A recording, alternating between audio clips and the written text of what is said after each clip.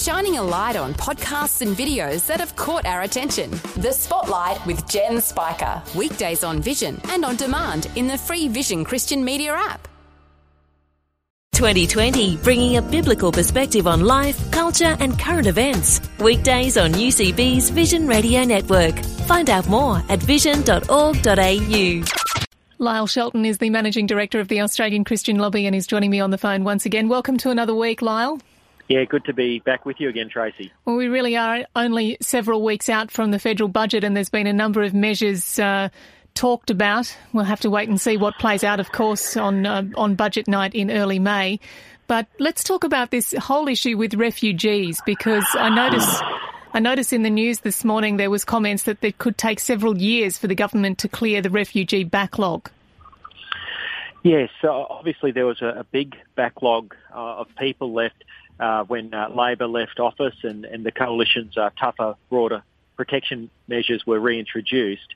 It will obviously take some time. Let's just hope that the government is putting all the necessary resources into that to make sure people are not held in detention any longer than they absolutely have to be to establish their identity and to have their claims processed. Of course, there is this other issue, isn't there, of people who need refugee status because they are in danger if they are returned to their homeland. And I see that Philip Ruddock has made some comments in recent days surrounding this issue. Of course, he was a former immigration minister himself.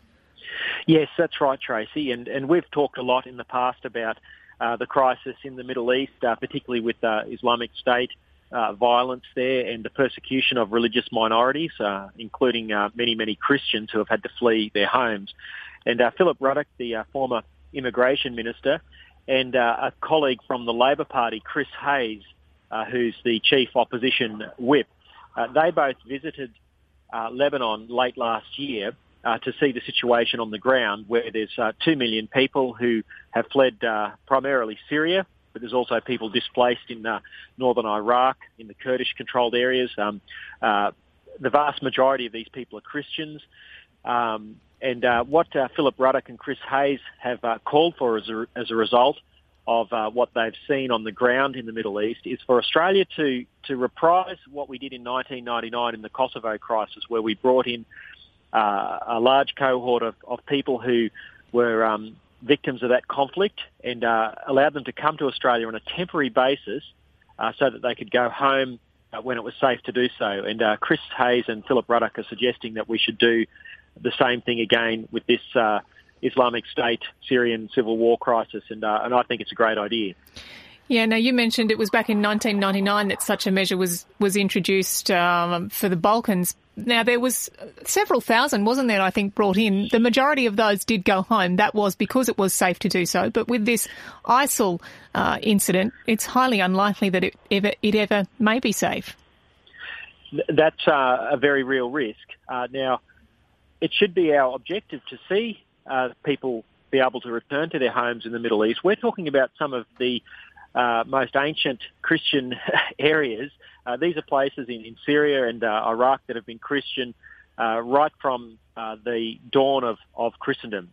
These are some of the places where Apostle Paul travelled and where Christianity spread eastward. So we don't want to see the Middle East denuded of Christians. Now, having said that, I don't think it's ever going to be safe for anyone to go back there until Islamic State is destroyed. And I don't know how long that will take, but that's obviously got to be the objective. But in the meantime, Tracy, there is a terrible humanitarian crisis. And with our very small humanitarian intake of 13,700 a year, I really don't think Australia is pulling its weight. We can't do everything, but we can certainly do a lot more. And we've been calling on the government for some time to double the refugee intake. I think what Chris Hayes and Philip Ruddock are proposing should be considered. I'm disappointed that it seems to be falling on deaf ears. All right, as you say, it's been quite some time that you've been calling for this doubling of the intake of the refugees, and if that isn't going to be taken to hand, then maybe this is something that should be looked at quite seriously. Yes, I think so, Tracy, and I think these sort of innovative proposals might cause the government to focus a bit more on this. Certainly refreshing when you see both sides of politics coming out in unison on an issue like this. Absolutely, and I think that's really significant, and I think that underscores that this is a really important issue that shouldn't just be ignored.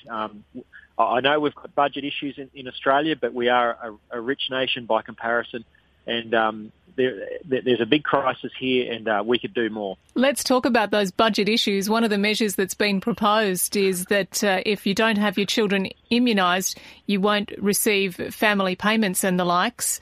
This is certainly making headlines, and it's a little bit controversial. It's very controversial, Tracy, and even by me saying to you now that I'm a supporter of immunisation, and obviously we've done that with our kids, I certainly respect and know people who have concerns, and I would never want to see people's consciences trampled. So I must say, Tracy, I'm a little bit uncomfortable with the big stick approach here that the government is taking. I hope it doesn't backfire on the government and cause more and more people to dig their heels in and not vaccinate their children. It's one of those issues that we'll have to wait and watch and see how that unfolds, but you're absolutely right. Numbers coming out from both sides of that debate saying one way or another how they feel about that certain argument, and it's one of those things that it is the health of society that is deemed to be at risk, of course, if immunisations aren't kept up to date. But should people be penalised if they have conscientious objections? And I think the key here, though, is that you are allowed to object on religious grounds, but you would need to obtain a letter from your church, wouldn't you? Yeah, I understand that provision is there, Tracy, and I guess anyone could object if they're prepared to forego significant government payments. It's one of those issues that we will wait and see and perhaps get some feedback from our listeners on how they feel about it as well. It's Lyle Shelton from the Australian Christian Lobby. Lyle, always good to talk to you. We'll chat again next week. Thanks so much, Tracy.